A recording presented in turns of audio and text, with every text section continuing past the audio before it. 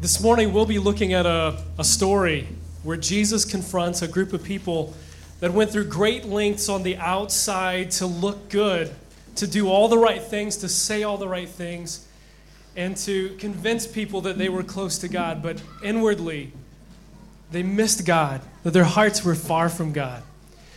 Will you join with me, follow the screen in a responsive prayer? Father God, the lie of empty, dead religion is that we can be good enough or better than other people, then you will love us, but you are not impressed with our pitiful attempts to appear righteous. We can do nothing to earn your grace, and we are no better than anyone else. It's only through your Son, his life, death, and resurrection that we can be made right with you. Save me from dead religion and all its self-righteousness. Forgive me for a cheapened view of grace. You see into the depths of our hearts and know the reality of who we are. Our deepest thoughts and darkest sins are not hidden from you. Change my heart. Give me the desire to live a life surrendered to you. You don't desire a life filled with empty routines or deeds that look good on the outside. But Jesus died and rose to bring us into a living relationship with you, that you would transform us from the inside out. Help me to know you. Help me to love you. Help me to serve you with every part of my life. May your compassion and grace transform our lives and the lives of the 95% of Hong Kong who don't yet know you. Amen. The scripture reading comes from the Gospel of Luke, chapter 11. Please follow along your bulletin. Now when he had spoken, a Pharisee asked him to have lunch with him, and he went in and reclined at the table. When the Pharisee saw it, he was surprised that he had not first ceremonial washed before the meal. But the Lord said to him, "Now you Pharisees clean the outside of the cup and of the platter, but inside of you are full of robbery and wickedness." You foolish ones, did not he who made the outside make the inside also? But give that which is within as charity, and then all things are clean for you. But woe to you Pharisees, for you pay tithe of mint and rue and every kind of garden herb, and yet disregard justice and the love of God. But these are the things you should have done without neglecting the others. Woe to you Pharisees, for you love the chief seats in the synagogues and the respectful greetings in the marketplaces. Woe to you, for you are like concealed tombs, and the people who walk over them are unaware of it. One of the lawyers said to him in reply, "Teachers, when you say this, you insult us too." But he said, Woe to you lawyers as well, for you weigh men down with burdens hard to bear, while you yourselves will not even touch the burdens with one of your fingers. Woe to you, for you build the tombs of the prophets, and it was your fathers who killed them. So you are witnesses and approve the deeds of your fathers, because it was they who killed them, and you build their tombs. For this reason also the wisdom of God said, "I will send to them prophets and apostles." "Some of them they will kill, And some they will persecute, so that the blood of all the prophets shed since the foundation of the world may be charged against this generation. From the blood of Abel to the blood of Zechariah, who was killed between the altar and the house of God." Yes, I tell you, it shall be charged against this generation. Woe to you lawyers, for you have taken away the key of knowledge. You yourselves did not enter, and you have hindered those who were entering. When he left there, the scribes and the Pharisees began to be very hostile and to question him closely on many subjects, plotting against him to catch him in something he might say. This is God's word. How you guys doing? So I got to ask, if you're a lawyer in here, will you raise your hand? I'm teasing you. I know. They found out we were doing this passage today, and so what a beautiful day, isn't it? I mean, it is amazing what God has given us to enjoy and spend time with Him. Well, we are continuing in our Gospel of Luke series, and we are at a passage today that I think I would just rather not teach, to be honest. This is one of those passages, if you could call in a sick day, you would call in a sick day. This passage definitely isn't sexy. It's not excellent. It's not sexcellent. If you put those two together, it's intense. And it's just raw. If you go to any church planning seminar, the guys aren't going to suggest that you teach this passage if you want your church to grow, because once people hear this passage, they don't want to come back. And it's interesting because Jesus in this passage, he comes at these guys, these Pharisees, and he talks to them, these holders and keepers of the faith, these people who are very pious and righteous, and he basically does surgery on them. Now the Pharisees, they didn't start off bad. You got to realize this. In between the Old and New Testament, there's about 400 years of silence. And in that time, the people of God were scattered everywhere. The Babylonians had come in, the Assyrians had come in, they were in captivity. And what was happening in captivity was that the people started to lose their faith. I mean, they start being able to speak in Hebrew. They stopped being able to read the Torah. They stopped being able to understand all the cultural things. And they were quickly becoming like the people that had assimilated them. And a group of men came and said, we got to stop this. And so about this time, about the 3rd century BC, these groups of Pharisees who were middle-class workers and Sadducees who were the movers and shakers and the scribes and the Essenes, they all came together and they started to help God's people hold on to truth so that it wouldn't be lost, so they wouldn't forget what it meant to be God's person. But by the time Jesus came around and the New Testament began, the Pharisees had a problem. They had a major problem. They had a sickness. It was May 23rd, 2003. It was a day and a night that I'll never forget. I had not felt very good that day. I felt like I had indigestion. And I went to bed that night and ate a whole bunch of Tums. And about 1:30, I woke up and I had this incredible burning sensation on my chest. Now, I'd worked in a trauma unit, and I looked at my nail beds, and I have no pain coming down my shoulder.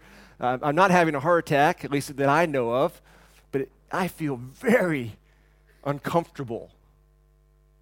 After about an hour up, I went to Christina and said, I got to go to the hospital. Something's wrong. So God allowed us to walk outside the door, and the minute we got there, there was a taxi, and we got in this taxi at 2 o'clock in the morning on a Sunday morning.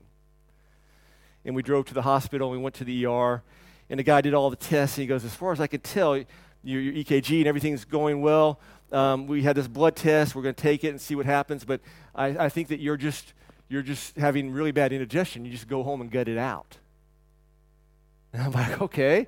All right, and it will go away. And I go, well, how long will it go away? Like 1 hour or 5 hours or 8 hours? And he goes, no, like within an hour or two, it'll be okay. I said, well, I can handle that. So we got in a taxi and we drove back home. And on the way home, incredible amount of pain hit me in the chest. And my arm started to become really sore. And I walked in the house and I'm kind of pacing around like an animal. And Christina's like, but you're not having a heart attack, so you're okay. And I go, yeah, I don't feel very good. And I'm walking around. And finally I get to the point where the pain is so much that I'm kind of hitting against the wall. And as I hit against the wall, I feel relief from the pain in my arm and in my chest.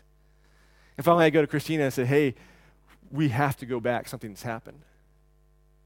And we go back to the hospital and we call them up and they say, come in right away. We come there and immediately they start doing a test and they say, you're having a heart attack. And it was an incredible amount of pain. The guy kept pushing morphine in me. And you've seen the movies, the guys get the arm blown off and take some morphine and you go, oh, I feel so happy. But it doesn't happen like that when you have a heart attack. And finally, the doctor comes in and says, you're having a heart attack. Your right coronary artery is blocked. I'm almost positive. The only thing that's going to relieve the pain is taking you into surgery right now. And I was willing to die. I mean, if you said, hey, the only thing that's going to relieve you is kill Lincoln, I would have killed Lincoln. Because the pain was so intense. And I feel like I have a very high threshold of pain. And so I went in, and the doctor came in, and he prepped me for surgery, and they pushed me through, and Christina was there, and at that time I took my ring off. I gave it to her. I said, I'll see you in heaven. I think at that time she realized, okay, something serious is going on, because that's when she got out her phone and started calling everybody to pray. But I didn't think I was going to make it, because it was so intense. Something was wrong with my heart. I was having heart problems. Well, God allowed me to survive that heart attack and come out of it very much different and very changed in marriage and perspectives and things like that. One of the things that we started as a mantra was live life with no regrets. So we say that often on our date nights. We have date nights on Thursday nights. Say, do we have any regrets? Do we have regrets with our kids? Do we have regrets with each other? If I were to die right now, would you have regrets in our relationship? No regrets. Life's too short. Another thing that's changed is I became acutely aware of my heart and heart issues.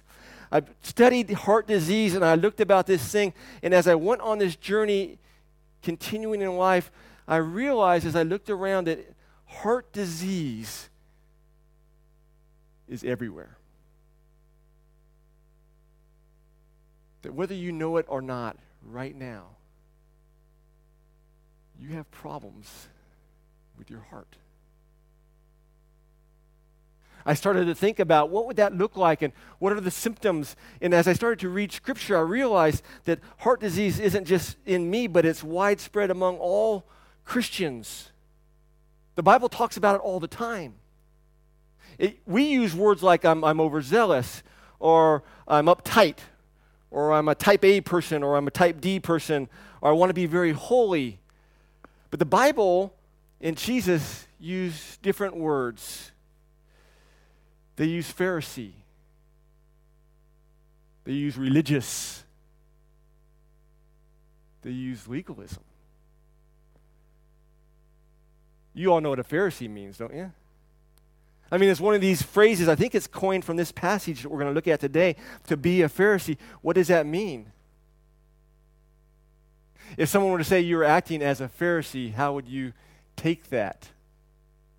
Would you be offended? Again, as I said, this passage is tough, and Jesus is going to look at our hearts, and he's going to look at the hearts of these men, and he's going to say that they have this problem, and this problem is legalism, this problem is Phariseeism, this problem is a problem we all have. Now, for the sake of this sermon, I'm going to say that being a Pharisee means that we attempt to gain favor with God, and we attempt to gain favor with the people around us while ignoring what's going on in our heart. And we gain that favor by either doing things that everybody thinks that we should do, like go to Bible study and come to church and read our Bible and tithe. And we gain that favor by not doing things that we think everyone says you shouldn't do, like cuss and smoke and drink and whatever their culture says. But we all try to do and not do these things because we want to earn favor with the people around us, and we want to earn favor with God. But as we do it, we forget what's going on in our heart and what's happening. In today's passage, man, it's intense. The only way I can preach this passage is by sharing that this passage is one part of Christ's journey, and this journey is ending at the cross. Because if you preach this passage just by itself and you don't talk about grace, you don't talk about redemption, you walk away just depressed because it's so intense. So what I want to do is really quickly through this next couple moments, look at some warning signs that maybe you and I have some heart issues. I think there's about 10 of them in here, but I'm only going to look at 4 of them. Verse 37, now when he had spoken, a Pharisee asked him to have lunch, and he went with him, and he went in and reclined at the table. Now everybody knows what's going to happen here. I mean, Jesus knows, he can read the guy's mind. He knows why it's there. It's an ambush. They're going to try to go after Jesus because Jesus is this young radical guy who is the liberal coming on the scenes and trying to change things. And so Jesus goes in there, and he does something very unusual. He doesn't wash his hands. When the Pharisee saw it, he was surprised that he had not first ceremonially washed before the meal. So what you would do is you would come into this house and you would go to a special side and there'd be a special basin and a special pitcher of water. And you would take the water and you would have your hands like this and you would pour from the tip of your fingers to your wrist. And you'd stop. Because if anyone poured back onto your arm, you'd be unclean. And then you do that both hands. You pull from the tip of your finger to your wrist and you would stop. And then you take your palm and you kind of rub it, your fist, and you'd rub it into your palm. And you take your other fist and rub it into your palm. And then you put your hands out like this again, and then this time you'd pour the water from your wrist to your fingertip. And when you did that, you were clean. And you would do that after every dish in the meal. So you'd eat your first course, and you get up, and you go off, and you pour. You come back and you eat your second course, and there'd be a lot of water wasted at a Chinese banquet, wouldn't there be? How many courses is this going to be? Like 14? Okay, I have my hands. I'm going to need some chapstick or some kind of lotion afterwards because they're going to be really worn out here. But this is what would happen there. And the guy looks at Jesus and says, "Why didn't you do this?" And Jesus walks into him and he says, "But the Lord said to him, 'Now you Pharisees, you clean the outside of the cup and the platter, but inside you are full of robbery and wickedness.'" Now, can you imagine this conversation?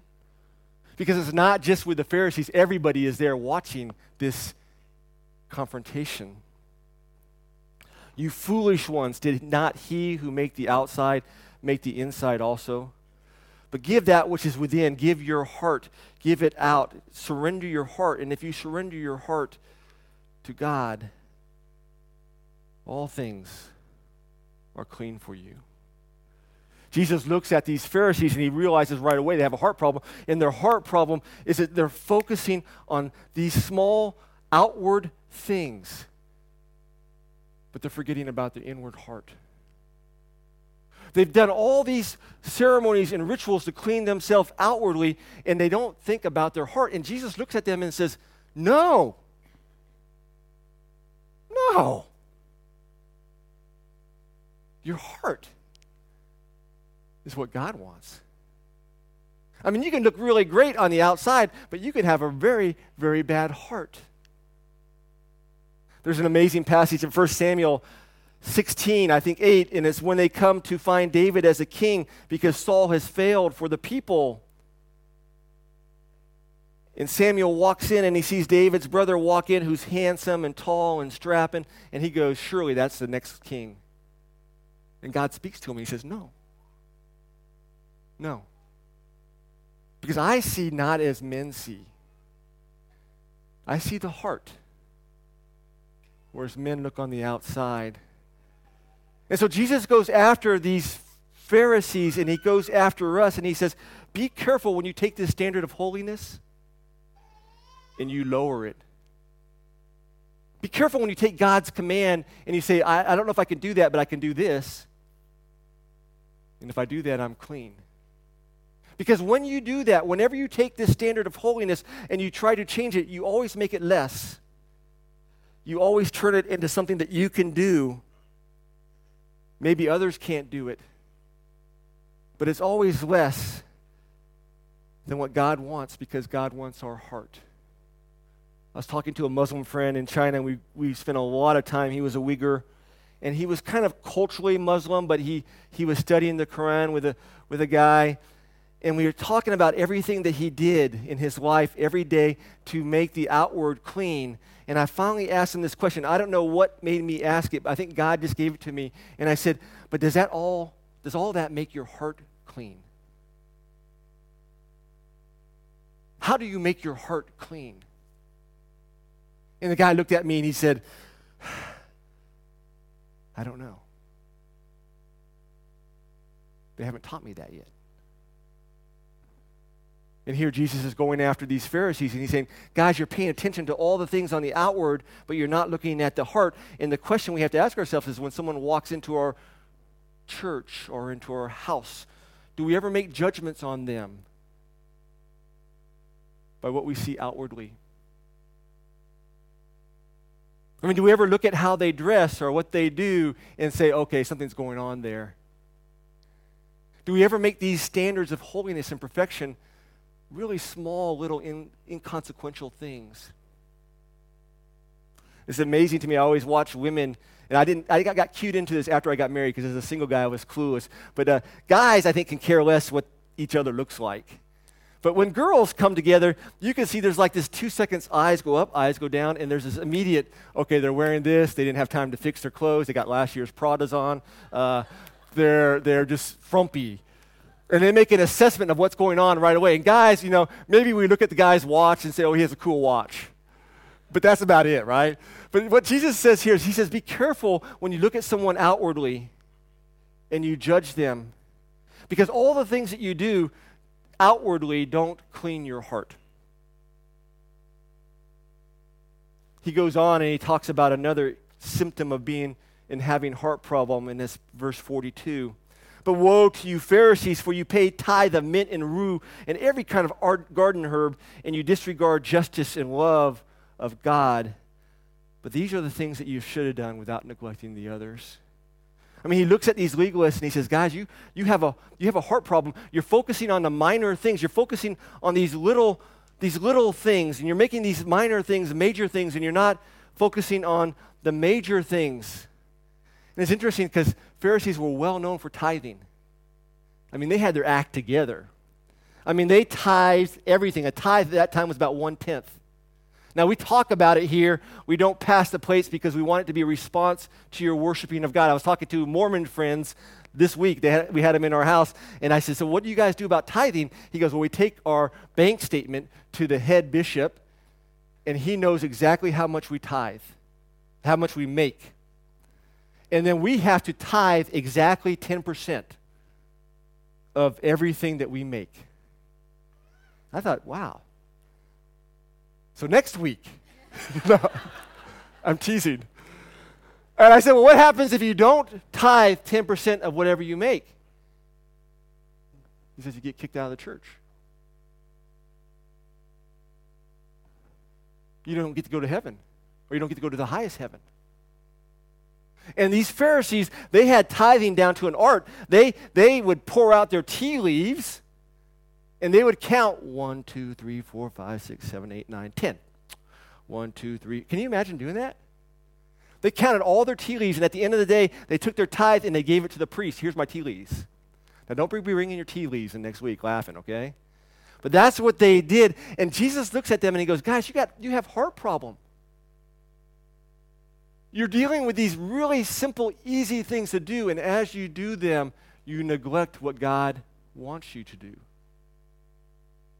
Love the people around you. Have mercy on the people around you. Love God.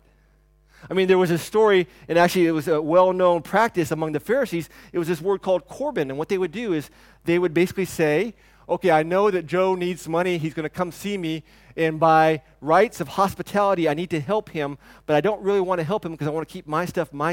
And so what I'm going to do is I'm going to take my money, and I'm going to take it to the temple, and I'm going to Corban it for 2 weeks. And it's basically like put it into a bank. So when my friend comes and he asks for help, which I would normally be obligated to do, I can say, well, I'm sorry, but I Corbaned my money. I mean, it looks really holy. I put it aside for God. I can't help you this time. And the Pharisees were experts at that, and I started thinking through my life, how many things in our life do we Corban? We're walking out the door, and I'm looking at myself, and I see someone who's really hurting, and I know that I need to go talk to them and spend time with them and pray with them, but I really don't have the time. I need to Corban that time and put it aside because I have something else I need to do, and maybe in 2 weeks I'll have that time, and I'll uncorban it and give it to a person.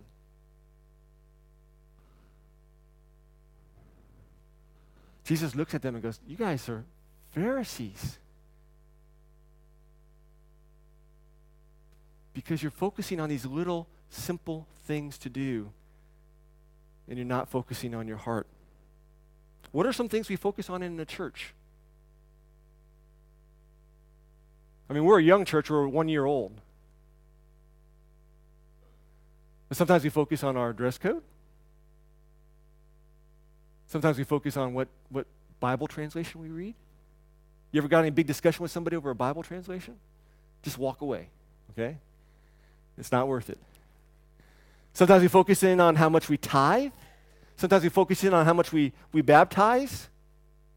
But in doing these really simple, easy things that we can do, we forget about other things that God calls us not to do. We forget about gossip. We forget about greed. We forget about pride.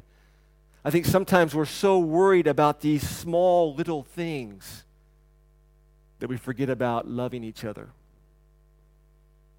When Christine and I first came and we interviewed at our sister church, Island, I preached, and then that next hour I was in a room with about 100 people who just grilled me and asked me questions, theologically and other things. And all of a sudden this one lady stood up and she said, and her husband was right beside her, and he was kind of sheepishly there, and she goes, "What do you say to your husband who smokes cigarettes? Isn't he a sinner?" And I'm like, okay, danger, Will Robinson, all these little flags going off in my head. And everybody kind of snickered and laughed, and I guess there was something that had been going on there. And I said to her, there are a lot of famous people in the church who smoke cigarettes. Jonathan Edwards, and Charles Spurgeon, Martin Luther. And if that is the worst issue that your husband has, and his heart is fully for God, that's pretty good, isn't it? I looked at her, and what I wanted to say is, I'm sure he has greater problems, hint, hint, than smoking cigarettes. But sometimes we become so caught up in these little small things, and I'm not saying go start smoking, okay? We had a staff meeting. We realized that almost everyone on our staff team and volunteers had smoked at least one time in their life. And so I thought that was very interesting, okay? But I'm not saying smoking is good, do that. If you're a little kid here and you hear me say that, I'm not saying that. But what I'm saying is God wants our heart. God wants our heart. And let me tell you one thing else, and this is just for me personally because I struggle with this. If I focus on really small things in my life, and if you find me obsessed with small things, like it used to really freak me out when guys come walking into church with hats on. Because there's something about growing up in the South and you take your hat off and yes ma'am and no ma'am, and you walk into somebody's house, you don't wear a hat. And people walk in and they were wearing their hats, and I was like, oh man, that guy's wearing a hat in church. It's okay for girls to do that, but guys, no. And I realized, just like these Pharisees, that when I focus on small things like that, it's probably a really good indicator that there's something bigger in my heart that I'm trying to hide. That sometimes it's easier to focus on the small things and to forget about the big things and the massive holes in our life. And Jesus looked at their hearts. He looks at our hearts, and he says, hey, don't neglect loving people. Don't neglect caring for each other. Don't neglect compassion and mercy. Make sure that those things are important in your life. And he goes on and he gives us another symptom, verse 42 and 43. He said, but woe to you Pharisees, verse 43 and 44. Woe to you Pharisees, for you love the chief seats in the synagogues and respectful greetings in the marketplaces. Woe to you, for you are like concealed tombs. And woe is a bad word. It's like horror. It's like terrible. It's like you're going down this track and you're going to fall off into this river full of sharks and piranhas and everything else. You need to turn around. And so when he said it and when we read it in our nice Aussie accents up here, whoa. I mean, it was bad. And so he says to them, whoa, because you're heading down this road and you're doing these things. You want to be seen by people. You love the greetings. You love the recognition. You love the reputation.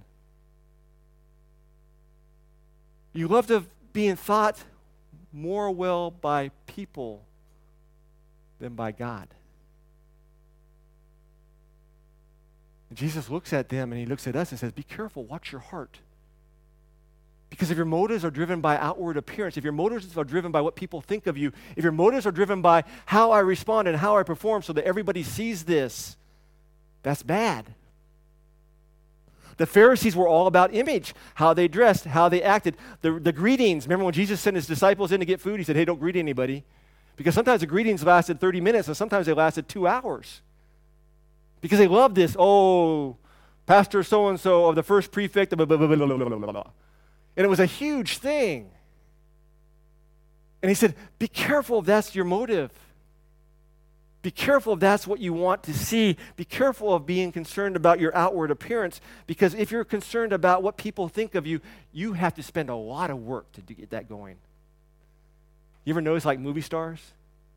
I mean, they have to be in every magazine all the time. It's not just to be in one magazine. Because if you're in one magazine that's 2 years old, it's like, well, that was 2 years ago. But if appearance and outward performance is important, you have to be doing that all the time.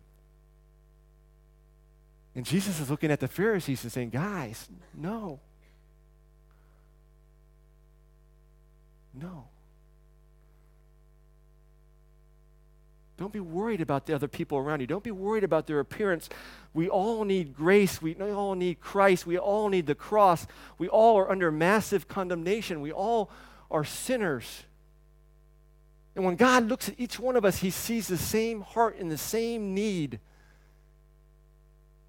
It doesn't matter how you dress or what you do or how you act. In front of God, our hearts are the same.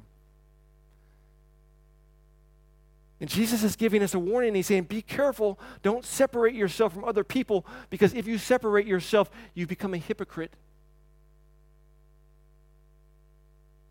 Be careful. Don't think of yourself more than other people, because in God's eyes, we're all the same. We all have this need. We are all sinners. We're all saved by grace. And the minute we forget that, we start acting like a Pharisee. And we say, well, I did this, and I did that, and I'm here, and how come they don't respect me, and how come they don't say hi to me, and how come they don't do these things? And that's what the Pharisees' world was all about. My girls come home from school, and I say, well, how was your day today? And they said, that was terrible. I said, why? He goes, well, they X'd me out. They X'd you out? What does that mean? Well, they stopped paying attention to me, so they X'd me out. Now, boys, again, we never talk about being X'd out. But for girls, that was really important for them, and I'm learning a lot. As I said over and over, I'm highly teachable right now as a parent, especially with my daughters. But Jesus looks at these people who are so concerned about their appearance, and he says, be careful, because if you head down that road, not only will you corrupt yourselves, but you're going to be this tomb. And when all the people walk by you or get near you, you're going to corrupt them. It was very important for a Pharisee not to touch on a dead body, because if they touched a dead body for 7 days, they couldn't go to church. And so they had this big campaign in Jesus' day, and before all the festivals, they would send people out, and the people would whitewash all the tombs everywhere just to make sure that no one, as they walked around, stepped on a tomb and got undefiled, and not knowing it. And Jesus looks at these guys that were concerned by their outside and by their appearance and who they are and what they do and how they're seen. And he says, be careful, because if you don't deal with your heart, you're going to corrupt your family. Be careful if you don't deal with this issue there. You're going to be a tomb, and people are going to walk beside you or along you, and you're going to corrupt them, and they're going to become just like you. Woe to you who love the chief seats in the synagogues and the respectful greetings in the marketplace. The chief seat was this bench in the front, and it faced outward.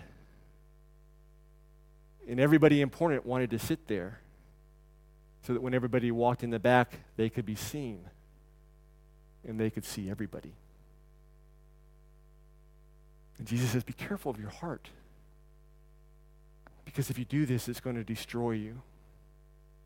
How's your heart doing?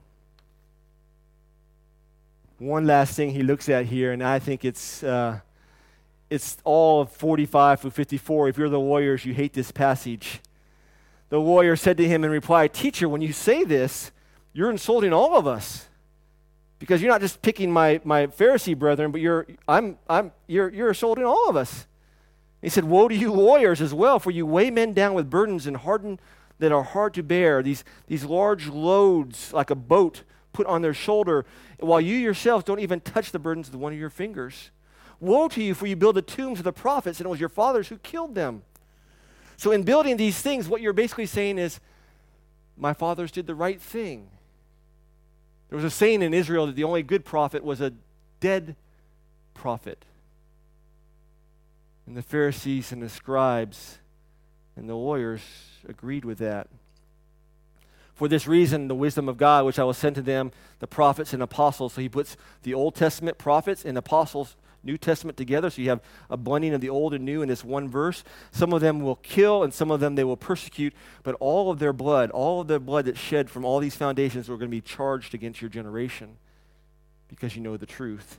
From the blood of Abel, the first person who was innocent, killed in Genesis, to the blood of Zechariah, the last prophet in 2 Chronicles, who was killed between the altar of the house of God. Yes, I tell you, shall be charged against you this generation. Woe to you, lawyers, for you've taken away the key of knowledge.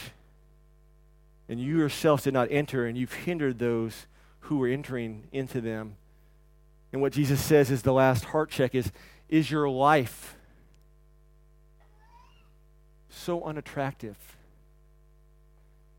that when people look at you, they can't see Jesus?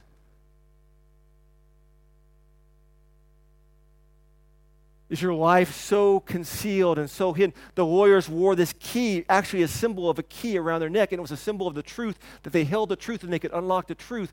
And what he's saying to them is, be careful if this is you, because your life is going to be not filled with love, not filled with compassion.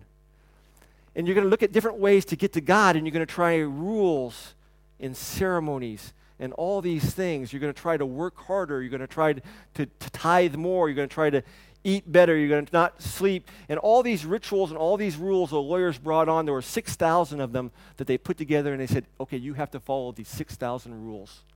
And if you follow these 6,000 rules, then you're good, you're holy, and you're in. And Jesus looks at them and says, guys, you're living a life that's so difficult to live. No one's going to want to be that part.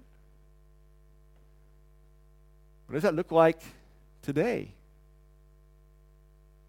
It might look like a different thing for each one of us, right? I grew up in a culture where you went to church Sunday, you went to Sunday school Sunday, you went to church Sunday night, you went to Bible study Wednesday, you went to a men's group on Friday, and you might have done something on Saturday. Now, if we ran the church like that in Hong Kong and said, this is what you're expected to do, you have to do these things, would that be attractive to people here? Maybe for some of us who grew up that way, but for a lot of us, it would run us away, and we say, man, I don't want to have anything to do with that. I don't want to have anything to do with your religion. I don't want to have anything to do with your traditions. I don't want to have anything to do with your legalism. Because in the midst of all these things that you're centering your life around, Jesus looks at their heart and he says, you don't know God. The problem is that you're not doing enough things. The problem is you're doing all these things, but you don't know God. God hasn't seen your heart. You haven't given your heart to God. Be careful if you head down this road. Maybe a question I've thought about a lot these last 2 weeks as I've read and thought about that is, what do people see when they look at you?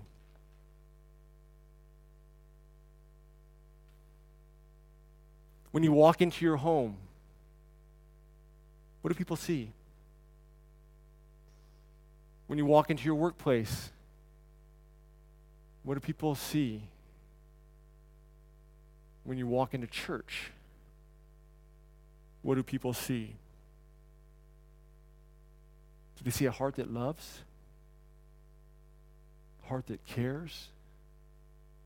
A heart that serves? A heart that knows God intimately? A heart that wants to share Him with everybody? Or do they see a church and a people that want rules and rituals and things that only make it harder for us to get to God? Maybe a question to ask would be, what does it look like to have a clean inside and a clean outside also?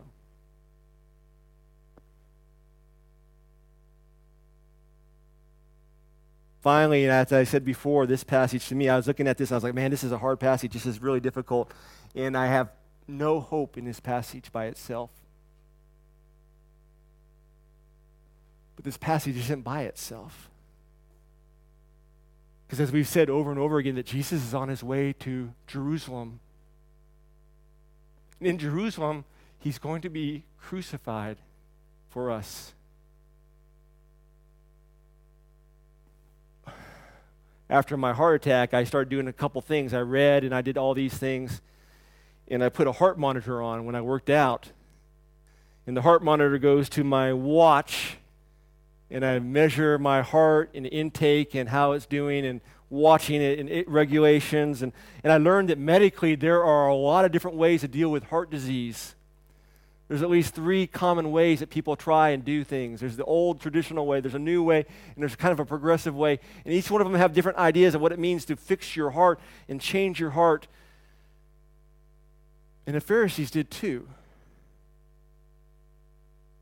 They said you fix your heart by being smarter, by going to Bible study, by being better, by tithing more, by being seen. All of these things, and God's word says there's only one way to fix our heart. Medically, there's a lot of ways. This is very interesting because even 9 years ago, after my first heart attack, the common wisdom of what it means to fix your heart then and now is pretty different. There are certain drugs you do take now and you don't take then. There are certain stents that are coated and you don't coat, and you want to use an uncoated stent now because it causes certain coagulation. And within 9 years, all of that terminology and thought and wisdom changed. But in Scripture, it's never changed. How you fix a human heart has always been the same for 2,000 years. The Bible says that we fix our hearts by coming to it and realizing that we've all rebelled against God. The Bible says that we've all decided to worship ourselves instead of God. We've worshiped idols, and we've clung to things to give our lives ultimate meaning instead of temporary meaning. That we've all come under God's judgment, and we've all are guilty because of our sin. That we've all tried to cover ourselves up with masks or clothes or rituals, or things that we've learned how to do from our parents. Or sometimes we just pretend that it isn't there, that I'm really not that bad. The Bible says that we all deserve condemnation. We all try to fix ourselves. But then we see that we can't do that, that there's only one hope, and that hope is God. And God has given the good news, and the good news is His Son, Jesus Christ. And we come to Christ by faith and trust in His sacrifice and the life that He lived. That's the only way to fix our hearts. We see that we can't be God, that there is a God. And He's given us the gospel message of His Son, Jesus Christ. And as we come to Him and we put our faith and our trust in Christ and the sacrifice that He's done for us, we are able to then allow God's Spirit to enter into our life, and it changes us. We would have 10 billion people in this church if we came up with a pill that would make you go take it and you go to church, but go to heaven. But the Scripture says that there's only one thing that fixes our hearts. The only one thing that brings us back to God, and that's a personal relationship with Jesus Christ. Now, are there things that we can do in that relationship? Yeah. The Scripture is very clear that we're to be in community. The Bible is really clear that we're to read the Bible. The Bible is really clear that we're to pray. The Bible is really clear that we're to surrender our lives and to confess our lives and to continually examine our lives to see, do we have heart problems? And as we do, we come before the Lord and we confess those to Him, and we surrender those things to Him, and we allow Him to change us.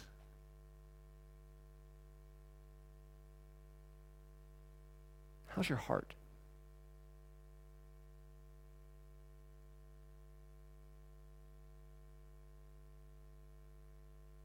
Jesus looked at some men who on the outside had their acts all together.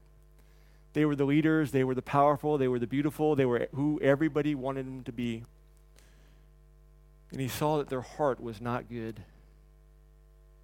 And he shares for us in Scripture these symptoms that we need to be aware of. And I would say that we all have this problem. And I hope that you're not hearing me say, I don't have this problem, because I'll say over and over that I have this problem more than anybody else in this room. I shared that one time at a church I was preaching to, and the elder came up to me afterwards and he said, "You can't say that." I said, "What?" He said, "You can't say that you struggle with sin and you have these problems and you're broken and you're needy, because we expect our pastor to be perfect. We expect our pastor to have his act together, because if our pastor doesn't have his act together, then what hope is there of us having our act together?" I was like, dude.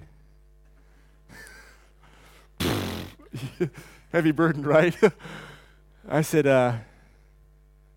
you don't need a perfect pastor.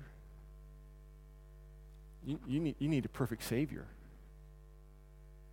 If you had a perfect pastor, you wouldn't need Jesus. But you need Christ. Because he's the only thing that's going to change your heart. Father, we just thank you for this day. We thank you for your word. We thank you that it is living and active. We thank you that even in the hard, very difficult passages of woes and terrible and you're in trouble, we see the cross, and you point us to Golgotha, and we see your son hanging there, and we see his blood spilled so that you would fix our hearts. And so we come before you as a church and as individuals, and we just ask you to look at us and to change us and to show us and bring people into our lives to encourage us and to point us to your Son. Father, help us to realize that we're on a journey, and none of us are going to be perfect, not even the pastor, until we get to heaven. But in the meantime, Lord, help us just to trust you and to surrender and spend time with you. Father, we thank you for this heart check, and we pray for our heart check. We pray that our hearts would be hearts of love and compassion and caring as they reflect your Son, who's given us a new heart and a new hope. We love you.